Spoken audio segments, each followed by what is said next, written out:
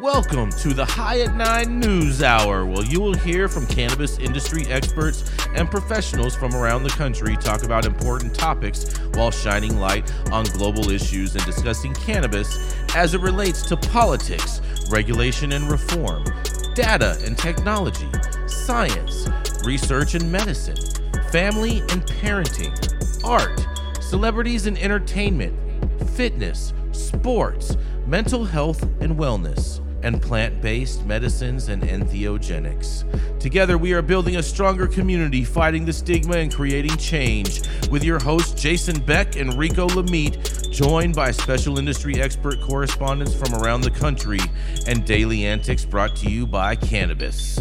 Coming to you live every Monday through Friday at 9 a.m. Pacific Time and high noon on the East Coast. And thank you all for getting high at 9 with us.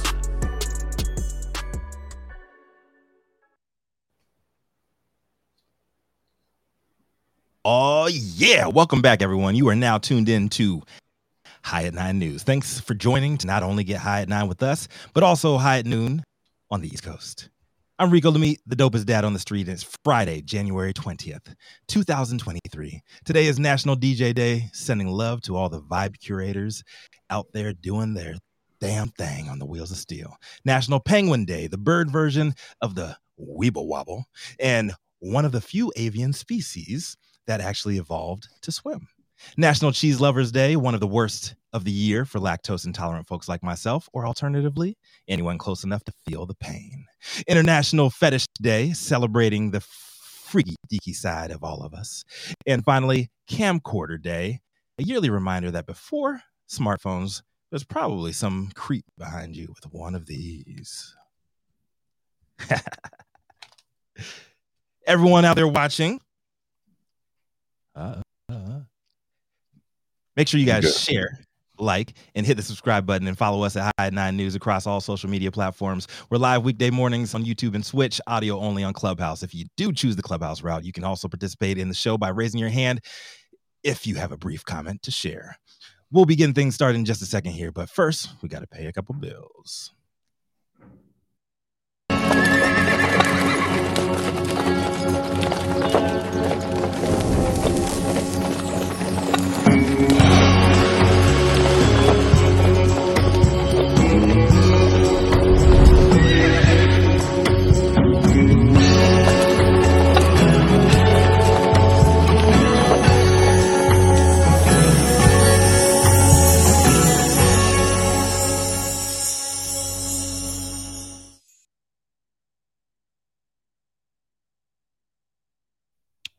Oh, yeah. Coming up first, that's right. It is the dope dad himself. When he's not trolling along, you can find him quite often changing diapers, coloring with crayons, having tea parties. And that's right, singing Elsa's favorite song, Let It Go, Let It Go. When he's not doing any of that, you can catch him constantly trying to what's that word, rehabilitate himself from all of his football days. That's right, trying to live in the best Al Bundy lifestyle the way he can in America. That's right, it is the dope dad himself, Rico Lamitte. How many touchdowns did Al Bundy have in one game? It was like 9 touchdowns, some shit like that. One. All I need is one. It was 4. It was all, he had all the touchdowns, and Peggy Bundy was fine as fuck. Fuck the haters. Anyways, thank you, Jason. Yeah, she was. My headline today is from the Washington Post by Ovetta Wiggins. On the first full day, Moore releases funds for abortion access and legal cannabis. Now, a day after making history Wednesday by being sworn in as the first Black governor of Maryland, Wes Moore got to work. Thursday, Moore signed his first executive orders, including plans to unlock $69 million worth of state spending, funds previously held hostage by 8-year Republican predecessor Larry Hogan. $3.5 million is going to expansion of abortion care access, $9 million to address climate change, $10 million to support a paid family leave program, and the vast majority of it, a whopping $46.5 million, is earmarked for investment into Maryland's brand new recreational cannabis industry, and not for the big boys who already got that cash either. In his first official address yesterday, Moore said the cash will be used to grow small, minority, and women-owned businesses in the space, expungements, and public health initiatives. And he ended the statement with a couple of bars for the haters. We cannot talk about the benefits of legalization if we're also not willing to wrestle with the consequences of criminalization. Let's give it up for Wes Moore, man. I got to give it up for the brother. And how you love that, Glenn Youngkin. I wasn't even going to make this whole thing about race, but damn, the only two politicians now that have put actual funding into giving BIPOC and women in cannabis a fighting chance now are Denver Mayor Michael Hancock with his $15.2 million equity fund, and now Wes Moore with 46.5. So I don't know. Maybe the industry activists and advocates claiming to want social equity to actually work should start looking at running more Black candidates who actually understand the societal burdens communities of color and women are up against trying to operate in this shit. As a Black man first and a self-described activist second in the space, I may be speaking from a biased point of view, but taking a step back from the emotion and looking at the data, I see a whole lot of white men in charge of municipal, state, and federal levels that talk a good game, but equitable solutions to bridge the economic gaps in cannabis. But when it comes down to putting money where their mouths are, it's always an excuse as to why they had to run the MSOs and law enforcement their checks first, leaving pennies and scraps for the disadvantaged. Big ups to Maryland for putting a real one in office with Governor Wes Moore, and I hope the rest of y'all are taking notes. We'll reserve complete judgment for down the road when the dust settles on the proposed programming that Wes Moore came out with. But out the gate, this is what leadership looks like. I'm Rico Lamitte, dopest dad on the street. I want to hear what the rest of the team has to say about this one. I smell a New Jersey, Maryland Twitter war coming up. Yes. You know, we do have Lucia joining us in the Clubhouse audience, and she is from Maryland and is part of Maryland Normal. What do you have to say about this, Lucia? Hey, everybody. Good morning. Morning. Moore being that first Black governor out here in the state of Maryland. We are actually very blessed and fortunate to have him here. However, you know, as we all know, nothing is perfect. This legislation needs plenty of work, and we are hard at it as the opening of the General Assembly happened this week. And we want people to make sure that they are still following the politics behind this and making sure that they are out there advocating for the changes in what really is about possession right now. Is another way that they're trying to still over police this medicine.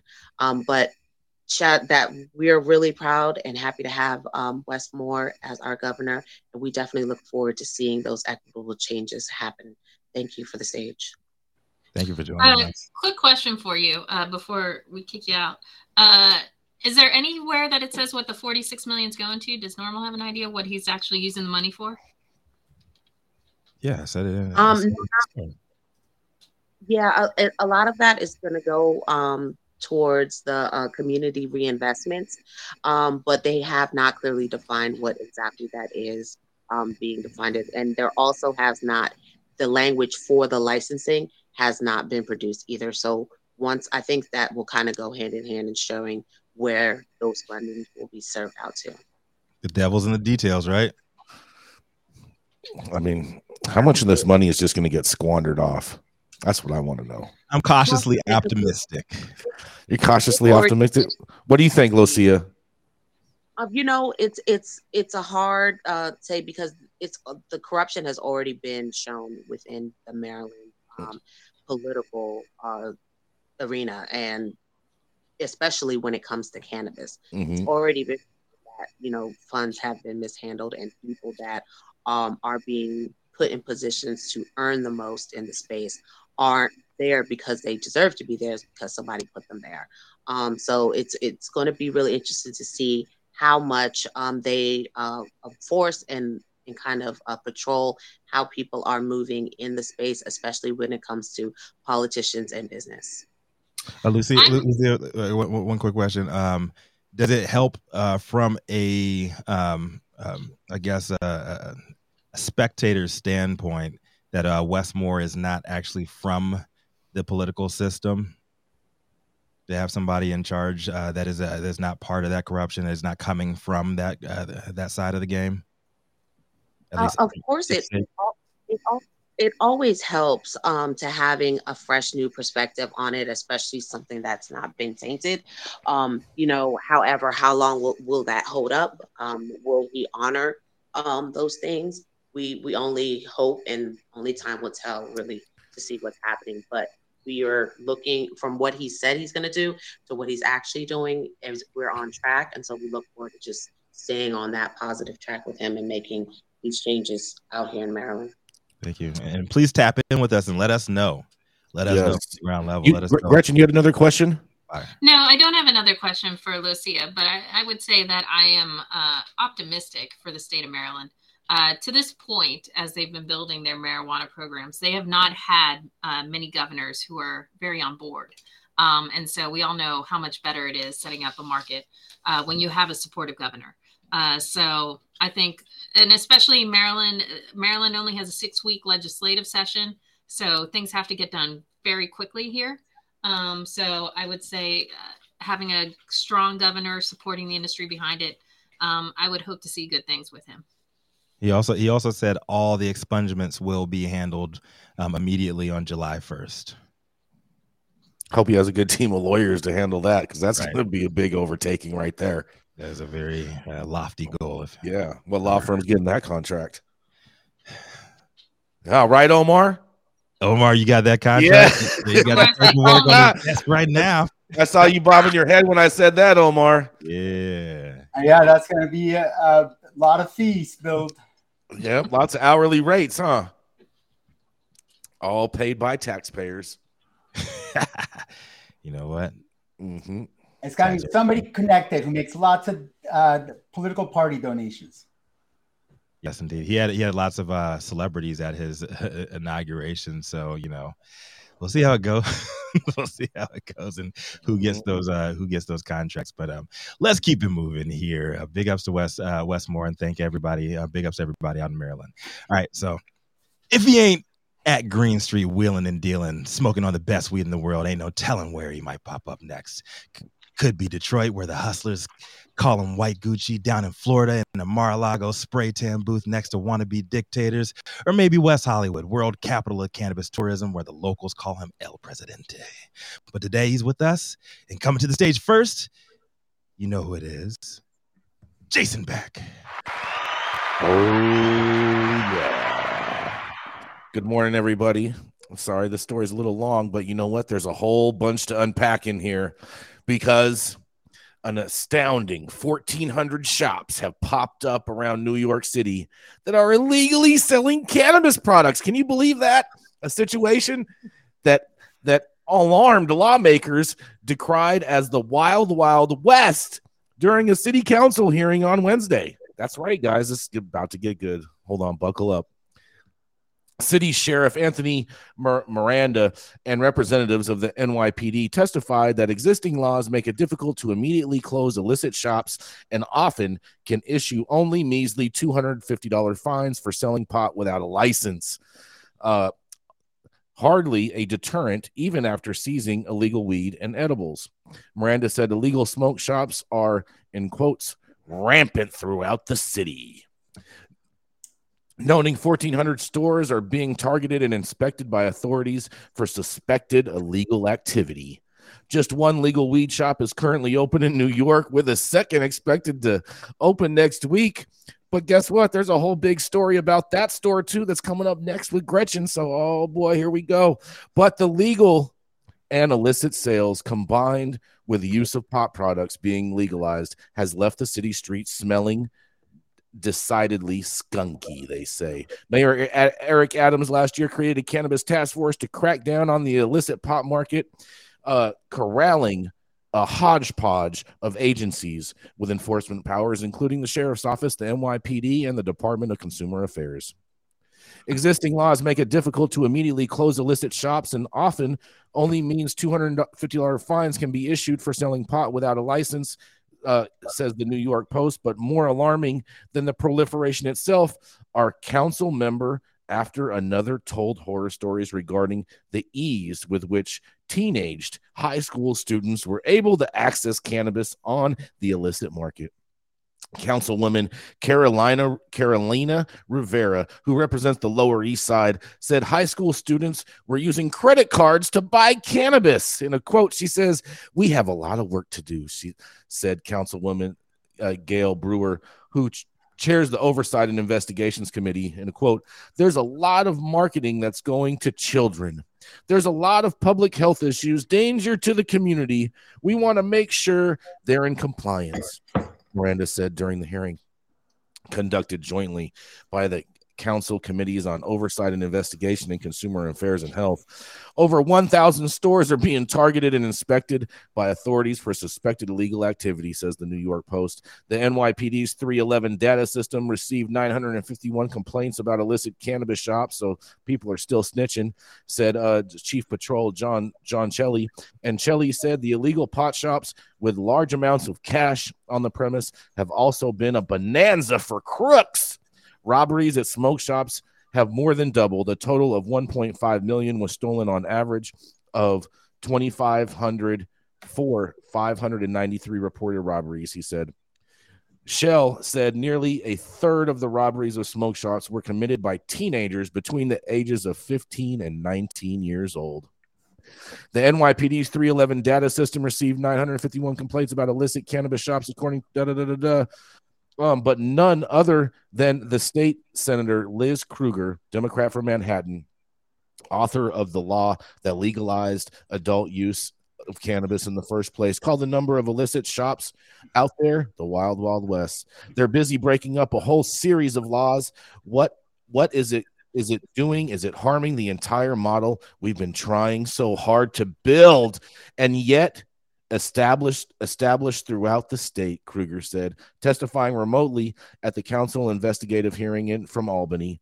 Krueger said that she's in negotiations with Governor Hochul's office to craft a new state law to beef up enforcement, making it easier for authorities to financially punish and close those illegal shops. The new legalization would stiffen fines and tax violations, make it easier to seize illegal pot, and also penalize landlords for allowing illegal shops to operate on their property. Sheriff Miranda said notices are being sent to landlords and to tenants that have illegally been selling cannabis. If you're running one of these illegal shops, you're not going to get a license, they said, period, because you're breaking the law and it's not okay, said Senator Krueger. Governor Hochul spokesperson Hazel Crampton Hayes says we continue to work with our partners to enforce the law and to explore every possible mechanism available to protect New Yorkers and shut down the illicit operators. Customers buying cannabis at any legal dispensary open at Housing Works on Broadway in Greenwich Village supported a crackdown on illegal shops. I think that's an important note for everybody. Senator Liz Krueger said she's in negotiations. Oh, yeah, we covered that. I don't know why it repeated itself. I'm sorry about that, guys. But nonetheless, in another quote, they don't check your IDs and there's no security like here, she said, of the state's licensed housing dispensary. It's very surprising, honestly. I feel like I'm not smoking weed when I go there. She said she expects better quality weed at the licensed shops, but added, if these illegal prices if these illegal places are not selling products that you're tripping on and end up in the hospital, okay, go for it. So a lot of reefer madness surrounding this, supporting trap shops, but surrounding illicit shops selling weed, unconcerned by the state licensed dispensaries nearby. At Lush Smoke Shop on McDougal Street, a worker there said that people prefer their cannabis products because they're stronger and not mids like the Housing Works weed. The store sells popular black market products like punch bars, edibles, and pre-rolls. And one customer said, I prefer their pre-rolls because the flavor tastes better and they get you higher. That's right, you guys. This shit is going down in New York. Oh, man. What do you guys have to say about this? How is New York ever going to clean up this mess? Because I'll tell you what, their same strategy, there sounds like they're trying to implement is the same strategy Los Angeles tried to implement, and nothing has worked. And I digress. And this is Jason Beck reporting for the High at 9 News Hour. Man, you just look at how, LA unfolded out here, man. And you see people who try to do the right thing. People try to get off the streets, try to stop trapping and do the right thing and get your license. Like, how'd that play out? I don't think like any of these guys are going to even like care about like, oh, you're not going to get a license. You're not going to be qualified for. No one cares about those licenses. Bitch, I'm making 100 racks a day. Yeah, right. They no one cared about that. I'll take my $250 fine every day, all day. Come on, 100%. Man. We do have the Duchess in Clubhouse to comment on this. Duchess, do you have something to speak on this? I do. Actually, I was at the city council hearing, and it was egregiously painful. It was a lot of misinformation. But let me just, share this with the room. The most important thing, there is already a blueprint, right? Because New York had the K2, and we have a synthetic cannabis market way before the MRTA, became legal. So it's not. The enforcement is there, number one. When you have city council people, members, that haven't read the MRTA or the regulations, the whole discussion was misinformation. That's number two. And number three, we should have addressed the synthetic cannabis market way before we went legal. And I think the enforcement is not there because they don't have the capacity and they don't have the capability and they don't have the competence. So you see these illegal shops, these illegal shops have been operating.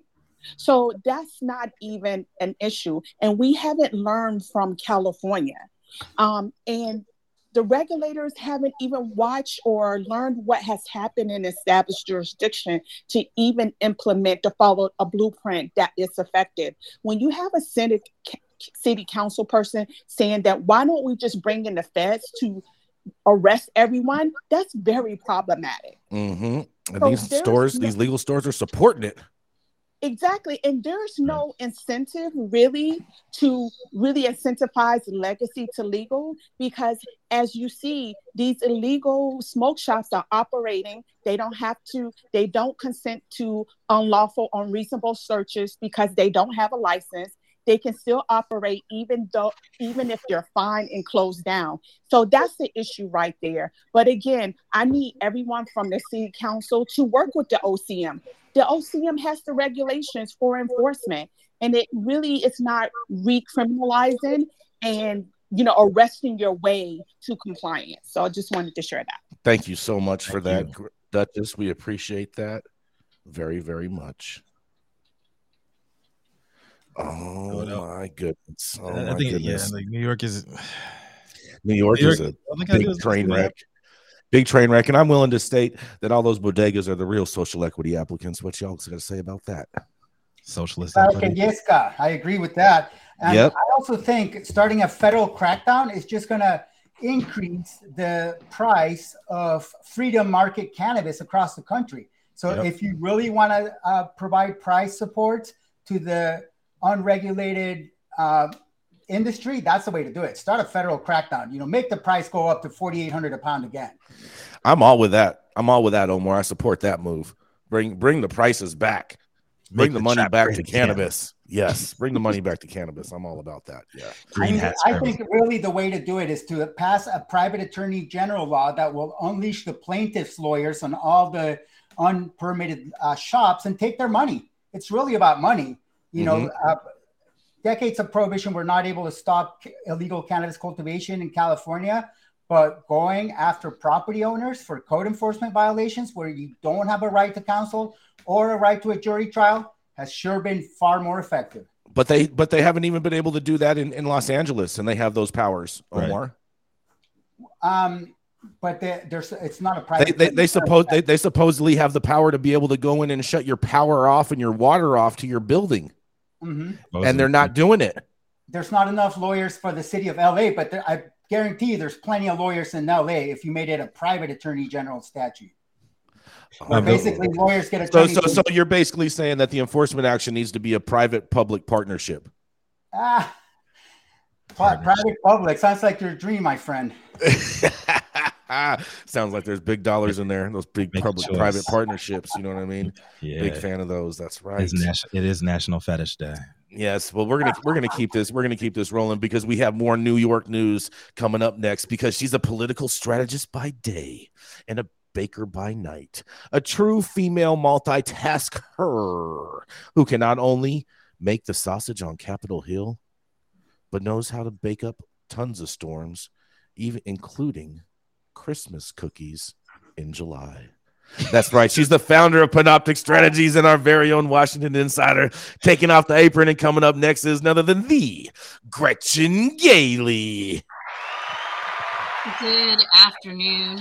My headline is coming from Marijuana Moment, and it's New York's first recreational marijuana store owned by a person harmed by a drug war will open next week, the governor announced. The governor announced on Thursday that the state's second adult use marijuana retailer, which will also be the first to be owned by a person previously criminalized over cannabis, will open next week.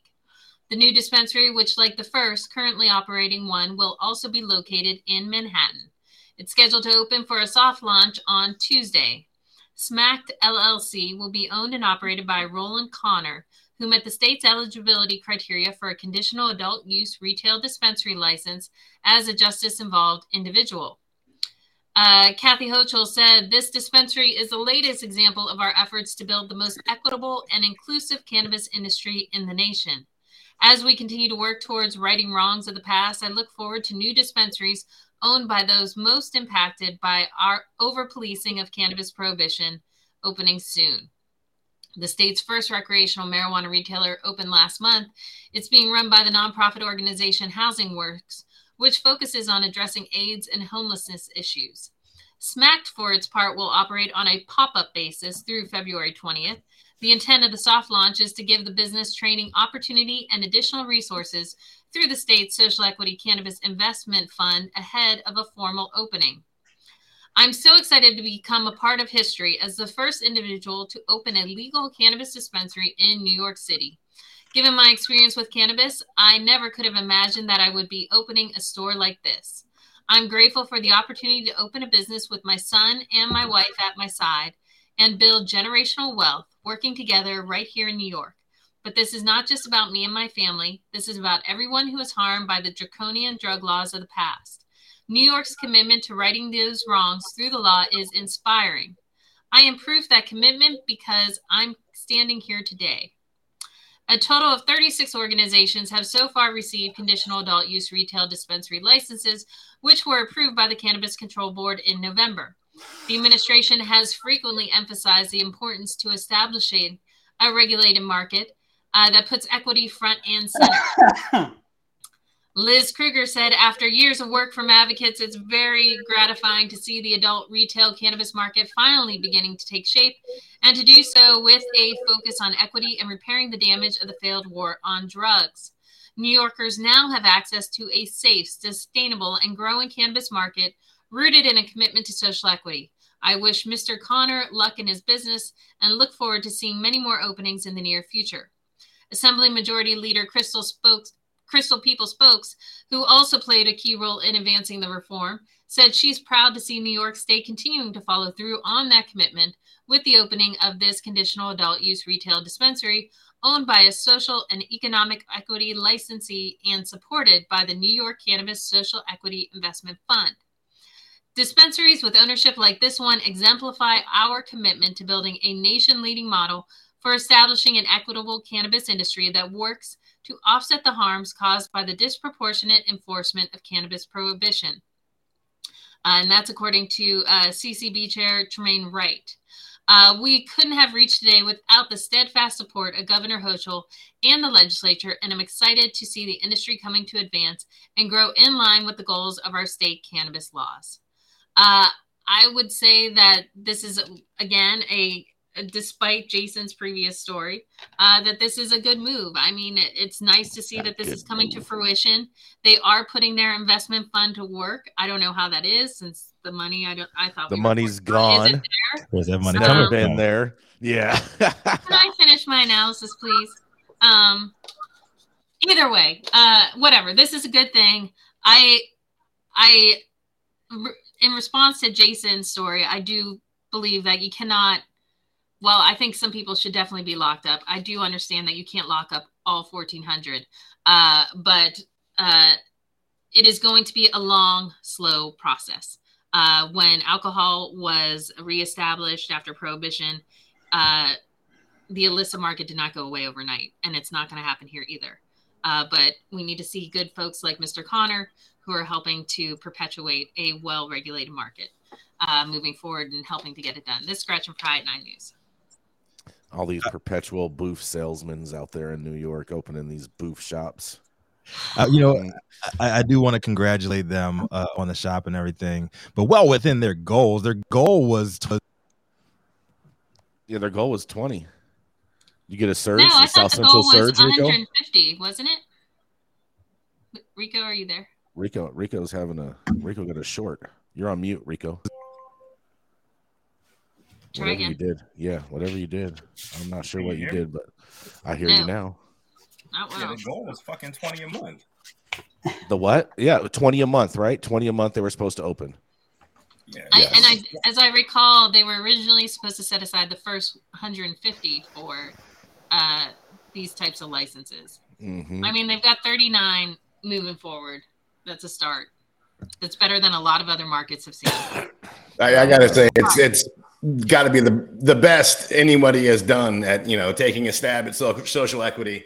Of course, it comes with the hiccups. Of course, it's not rolled out the way they said it was going to. But I think we got to give them a pat on the back for. I mean, it's the best looking ones. It's helping someone. It's going directly to people that were affected by the war on drugs. So how do you know that? How do you know that? How do you know that? How do you know that, Stone?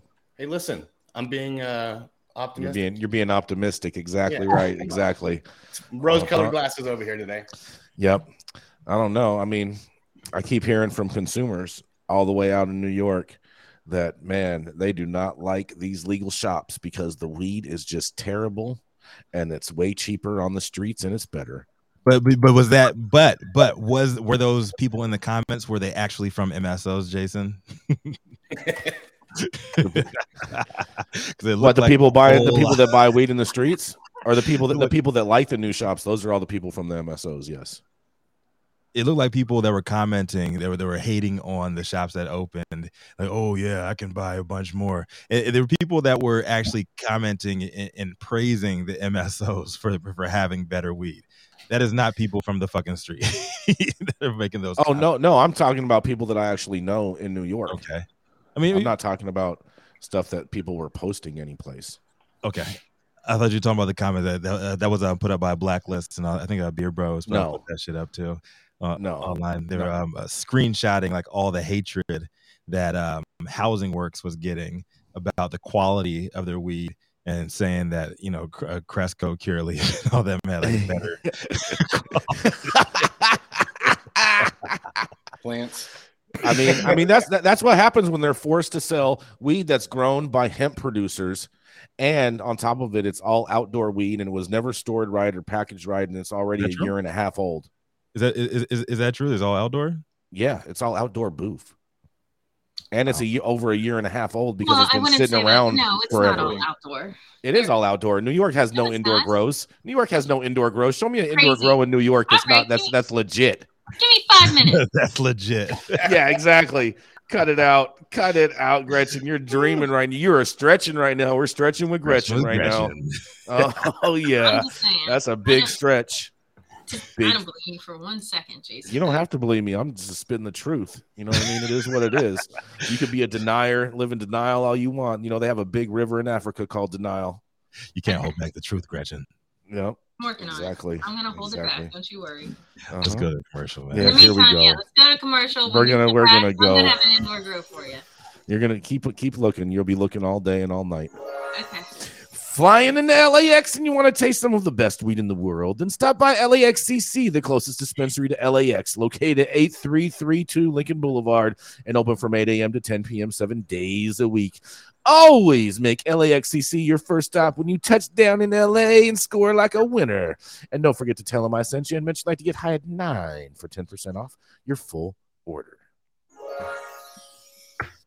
The thoughts, opinions, and shade thrown on High at 9 News are those of the individual speakers and not those of any other speaker or its followers. The statements made do not constitute legal or accounting advice, and our speakers make no representation regarding the legal status of any substance in any country, area, territory, or any authorities. The views expressed in this room do not establish any fiduciary responsibility or relationships. Our sponsors do not imply or constitute any endorsement by us or the expression of any opinion whatsoever on the part of any speaker on stage. If you're an easily offended person, call Wes Moore. I ain't got time for y'all's feelings today. Mm-hmm.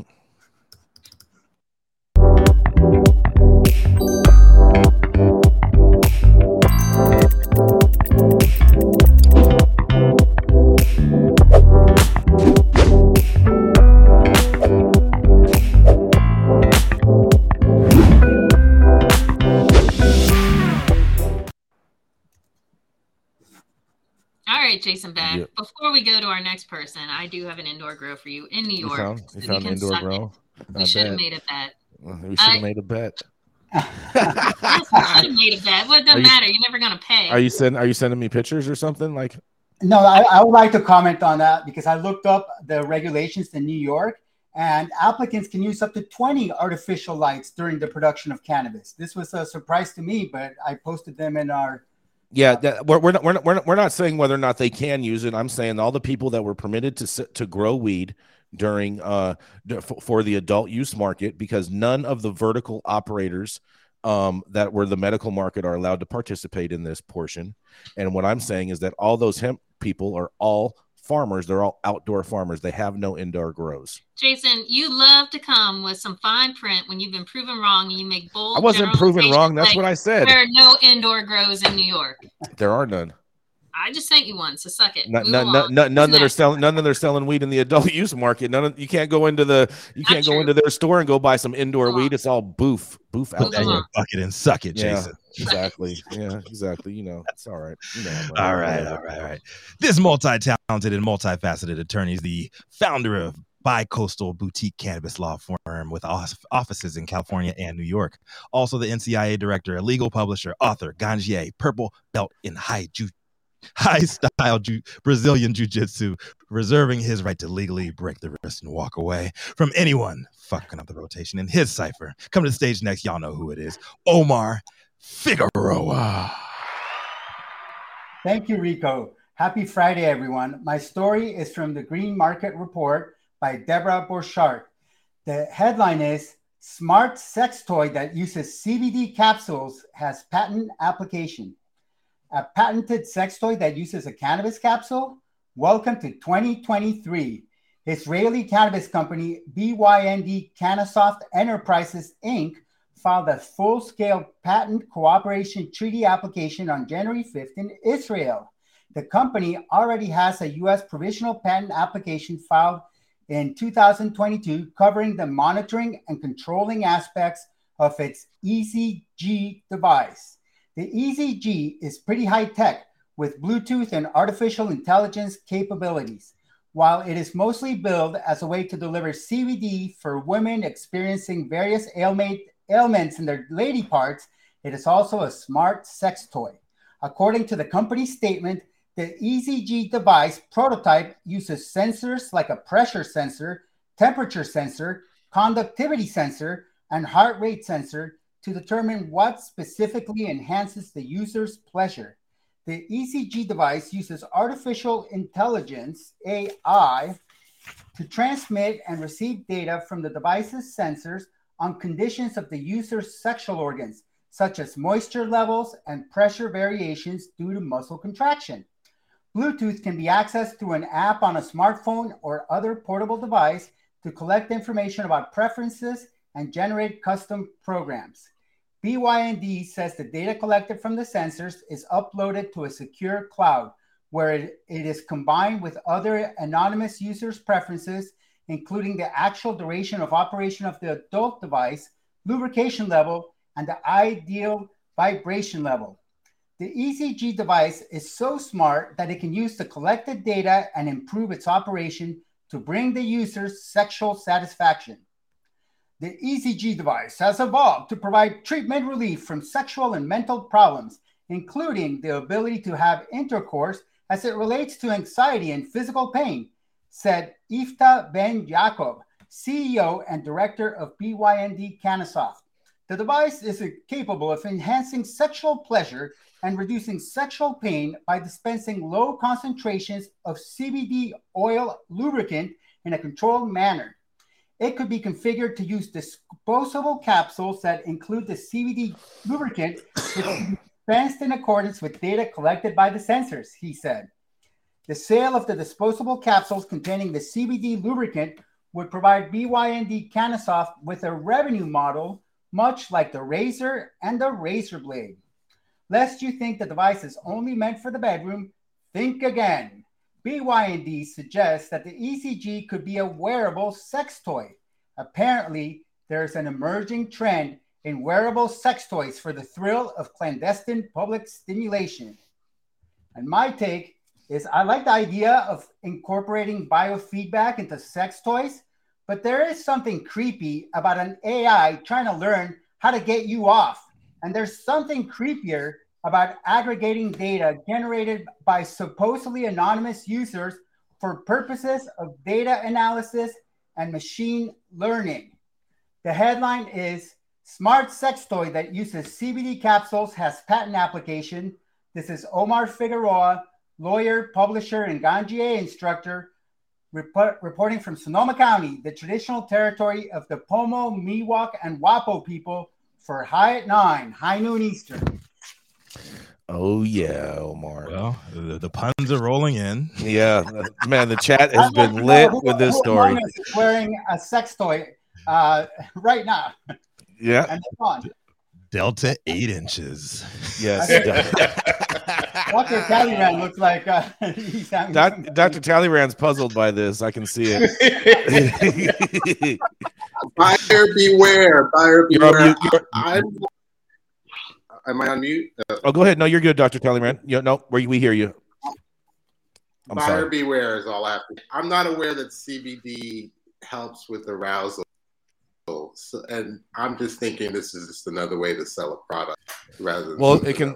T, have you tried it? Have you tried it? But doctor, CBD is anti-inflammatory. CBD can be. It might be a good for that pregame. Loosen that thing on up. I mean, I just want to know if it like what the form of the CBD, like is it in an isolate form? Is it in a, you know what I mean, in a jelly form? Like what's the form of the CBD? What does that release look like? Yes, exactly. Is it clear? Is it a milky white compound?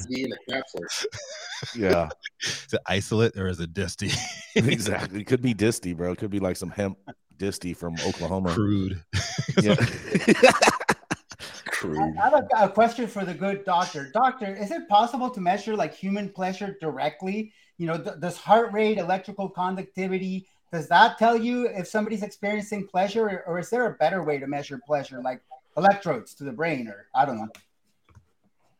You know, unless you have, exactly, electrodes, pleasure centers. I don't know how you can translate biological signs. Those signs happen with conditions too. Increased heart rate, anxiety. So maybe they have an algorithm that indicates pleasure, but not that I'm aware of. They got an algorithm that induces pleasure. A slow drip. I don't think so. We have Max. We have Max joining us from Clubhouse. Max, do you have a comment on this all the way from Australia? Are you with us, Max? Going once. Coming from. You got to unmute. You got to mute, Max. Oh well, we're gonna put him back in the audience. Let's keep him moving. Throw him back down under. Before we leave, I'm probably gonna. Go ahead, Omar. I wanted to remind everybody that Woody Allen wrote a book called, or made a movie called Sleeper, and it has like a sex robot scene back in 1973. You know, this thing's coming out now. I think it was the Women of Weed event for High Times right before the pandemic, 2019. Who was it? Jamie Pearson, when she was at Bang, she actually had an announcement that they were supposed to be releasing a similar device. You remember that, Omar? Yeah, they're supposed to be releasing a similar device back in 2019. I don't know if it got derailed because of the pandemic and everything, but it's very, very similar to what they're describing here. I'm confused. I'm sorry. I don't get it. There's only one way to find out, Gretchen. Yeah, got to stretch with Gretch. I'm serious. No, from someone who might actually understand. Is this inserted into a woman's vagina? Is that the plan? Yep. Is that what Find this out on OnlyFans. Is that the plan? Yep. And then it releases CBD. That's what this thing is supposed to do. It squirts. It squirts inside. Yeah. All right, simmer down, ladies. Jokes right get excited by this. I don't understand how it's wearable. To me, that's not wearable. I mean, you're inserting something, and frankly, so it's insertable. It says it can also be used in the bedroom, so it's like. So would you call it an insertable squirtable? I'm very confused on how this thing actually operates. I mean, Gretchen, you should go to San Francisco and walk the Folsom Street Festival, and you'll see how people can wear their sex toys. Okay. Hey, just saying. Hey, I don't want to know. We'll see. I think it says in the story, that this is for medical reasons and can also be used as a sex toy. I could see it perhaps for other functions, but is it actually inserted, or is it one of those things that's more like on the surface of the That's what I'm trying to understand. Yeah, it looks like it's something that it's just to rub around the edges. You're saying? Yeah, I think Guap took the comment right out of my mouth. Like, yo, if you give it a donation, will it vibrate? No, but actually, you can sync it to your Bluetooth, and it'll vibrate to the beat of whatever your favorite iTunes song is. Yeah, shut up. No, it doesn't. Custom LED. It has AI. I think it may possibly do that. Yeah, may have the feature. I don't know if it has a speaker. Where's Dr. Felicia when I need her? It may have a speaker, but we know that it shakes. We just don't know if it has a speaker or not. Don't trust TikTok to sync this thing up to it. I'm gonna have to look at this patent. Oh man, we're gonna keep it moving. This was awesome. Thank you for covering that story, Omar. We really appreciate it. That was a good laugh. Coming up next, why did that happen? What are you doing? Yeah, pray about it. Just pray. Oh man. That is so weird. Technical difficulties. I apologize. This doctor has been around so long that he probably wrote your parents' medical cannabis recommendation. This doctor has had more patients than liberals waiting in line at a President Biden book signing. He's the founder of Medican and the co-founder of the CESC, the nonprofit cannabis research organization. That's right. It is none other than the Dr. Gene Talleyrand. Thanks, Jason. Okay, so my topics may be a little bit more serious than the last one. My story today is from Harvard Health, a publishing of Harvard Medical School by Peter Grinspoon. Okay, we often wonder about what doctors think about cannabis. The truth is, most of them don't know anything about it. But when a doctor like Peter Grinspoon writes about cannabis, we should listen closely. Peter Grinspoon is the son of the famous Dr. Lester Grinspoon. Dr. Lester, a Harvard psychiatrist, studied cannabis in the 1960s. He was one of the first doctors of the 60s counterculture to conclude that we were misled and misinformed about cannabis. Dr. Lester testified at the John Lennon deportation hearings in 1975 and wrote a book called Marijuana Reconsidered. His son, Dr. Peter Grinspoon, is an intern at Massachusetts General Hospital, a place that some of us in the medical industry call the House of God. Dr. Peter not only has a famous father who supported cannabis, he has a brother with a chronic illness who uses cannabis, and Dr. Peter himself used cannabis to recover from an opiate addiction. So you can't have experience. This article is titled, "If You Use Cannabis, Do It Safely." Dr. Peter promotes the idea that whether you're using it as medicine or recreationally, cannabis is here to stay. He writes to an audience that likely has never used cannabis. Perhaps he's speaking to something or someone who is elderly. These are the two demographics most likely to start using cannabis. So this is for the novice user. His first piece of advice is buy it legally. He cites concerns for safety, pesticides, metals, and other contaminants. Buying it legally normalizes the process. He does acknowledge that the legal market has problems, particularly the bud tenders. He writes, don't rely on well-intentioned bud tenders for medical advice. He's also concerned about potency. Although some labels are inaccurate, THC content has use. It's not the cannabis of the 1970s. Dosage matters. Teens, women who are pregnant, and people with psychotic disorders should not use cannabis for multiple stated reasons. He also writes, don't smoke cannabis. Use tincture, edible topicals, or vaporize the flower. He's not a fan of vape pens or carts. If you do smoke, don't hold it in your lungs for more than a second or two. Holding it in your lungs longer doesn't give you more effect. It just irritates your lungs. This contradicts the comment saying, if you don't cough it off. Other recommendations are 4 hours after smoking or 12 hours after an edible. Don't use cannabis 24 hours before a job where safety is a talk to your doctor about your cannabis use, and use cannabis if you're on call taking care of a sick relative, children. So what do you guys think? Does Dr. Grinspoon have good advice? This is Dr. Jean Talleyrand reporting High 9 News.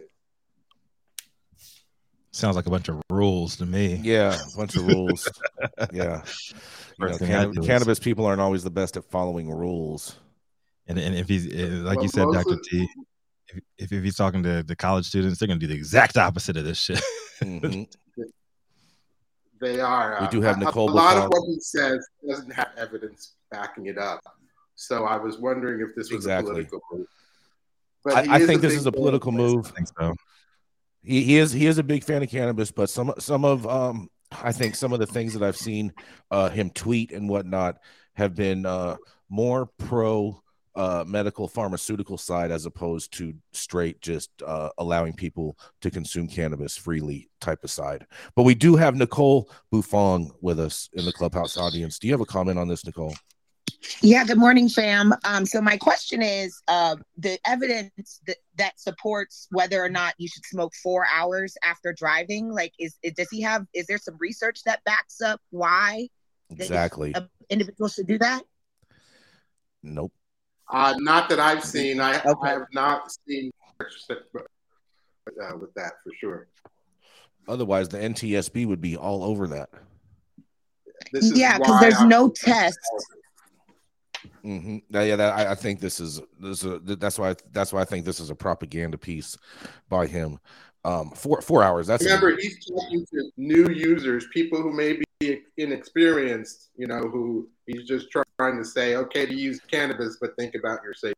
That's really his major. I mean, I think that. So what determines if you're a new user? Is it somebody who's used cannabis once, twice, 6 times, 12 times? I would say, do you still be considered a new user?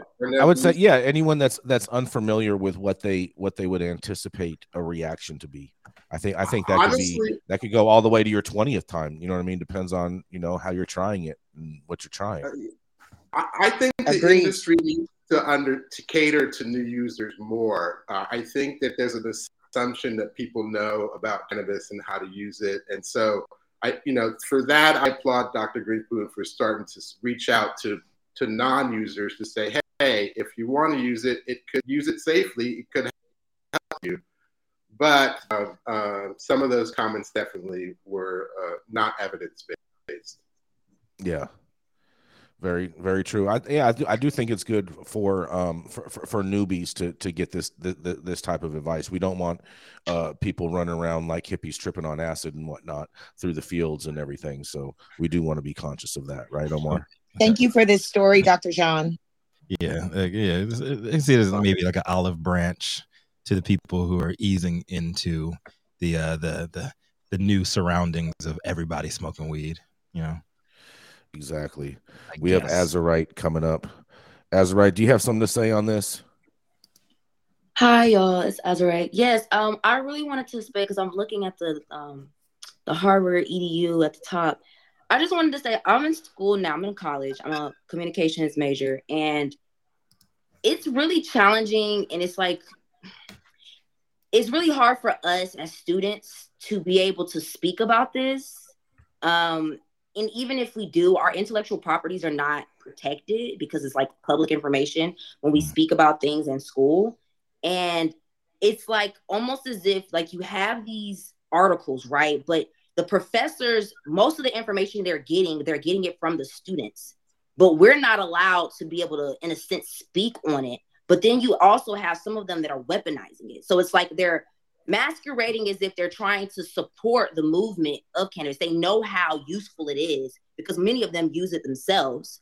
But it's almost as if they don't want the students to be able to speak on it in a way that would allow it to be completely liberated. Because I don't feel like those that are in power in higher education right now, their actual goal, like those like their provosts and stuff like that, is for the liberation of cannabis. Because if it was, they would have already done it. They have the resources, they have the research, they have the money.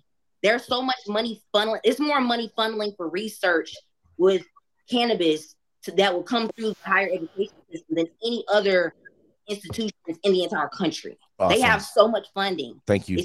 Thank you for that, Azurite. We appreciate your comments on this. And if we could, Jaja or somebody over there in Clubhouse, please send her our email address, because we do need more representation from college students on here. Thank you for joining us in your comments, because we love to hear your perspective too.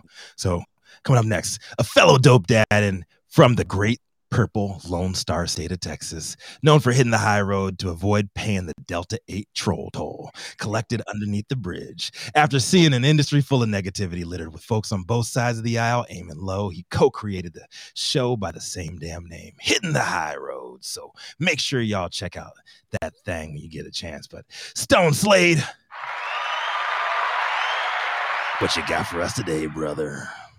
Thank you, Rico. Always good to get the interview, my man. Today, my story is from Benzinga. Cover something we've all debated on the show about using cannabis on the job several times. We've had different opinions, but one thing that we all seem to agree on is the ability to consume cannabis when you're not on the clock. This article asks, can commercial drivers be medical cannabis patients? The easy answer here is yes, but that decision could also cost them their jobs, at least as long as cannabis is still wrongfully federally illegal. Last week, the Iowa Courts of Appeals upheld the trucker's drug conviction for cannabis possession, even though the driver, Daryl Hunt, is a medical cannabis patient who legally obtained his medicine in his home state of Missouri. Hurt was stopped by police September of 21 with an overweight violation. When officers discovered cannabis in the cab of his truck, Hurt proceeded to show them his Missouri medical cannabis card, saying he only possessed as much cannabis as he was medically prescribed. Hurt fought the charges, claiming that medical prescriptions require him to bring his medication with him due to the circumstances of his profession and him not being home every night. He also argued that not being home or not being allowed to bring his medical cannabis into other states violates his right to freely travel. Hurt's lawyer argued that he should not have to choose between his occupation and his medicine, and I totally agree with him. Unfortunately for Hurt and other truck drivers in similar positions, the law in Iowa is clear. Medical cannabis is legal, but only in certain forms, and in this state, smoking is not one of them. The judges ruled that Hurt didn't own any of the permissible forms of medical cannabis, and the state law allowed on controlled substances, and it didn't directly affect the driver's right to enter or leave Iowa.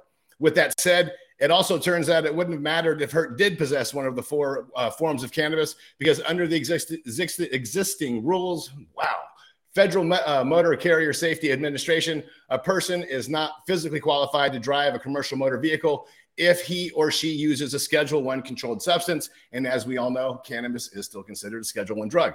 Lisa McCannon, a supervisor of OOAI, DA's Drug and Alcohol Consortium said, if you hold a CDL and you're driving a DOT truck anywhere in the United States, it's not acceptable to partake in marijuana, regardless of what your state has in place.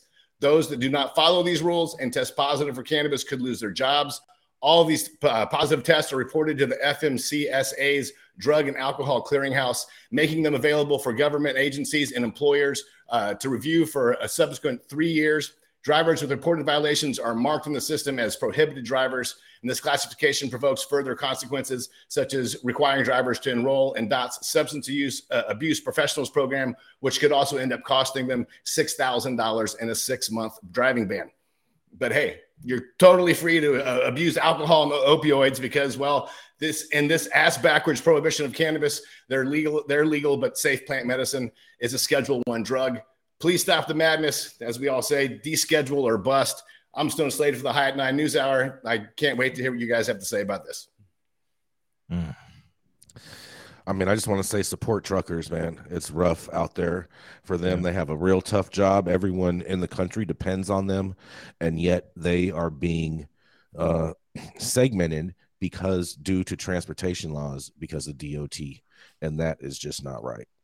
Yeah, they're forced to work longer hours than they should be, and there's not enough people getting CDLs, man. Not to mention, I'm a big believer that cannabis slows down road rage too. Oh, 100%.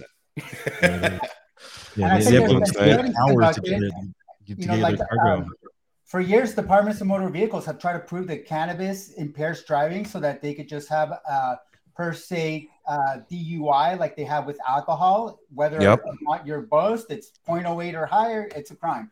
But they haven't been able to do that with cannabis.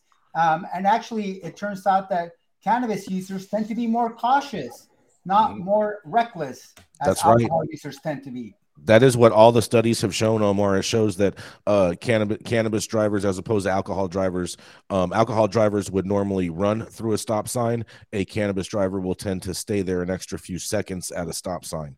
Alcohol makes you go fast. Cannabis tends to make you go a little bit slower in most cases. So driver safety, number one. Keep it safe out there. You're not an expert? You're just a driver? It's common sense. Get in that slow lane, man. Get in the slow lane. Put the adaptive cruise control on, and if common sense was so common, though, Stone. ... You know. Yep. Oh man, it is time, yo. I feel bad for these guys, bro. I feel really bad for these truckers that have to deal with this. I mean, that's not right. I mean, if you can't like post up at a truck stop and burn one, I mean, that's just, and then you have to worry about people that are there that are like going to snitch on you and call and then report your DOT number that you were smoking. So it's just not right. It's just not right for these guys. We got to support our truckers. They do a lot of work for us. Every time you go to the store and pick up a product, that's why you were able to get that product.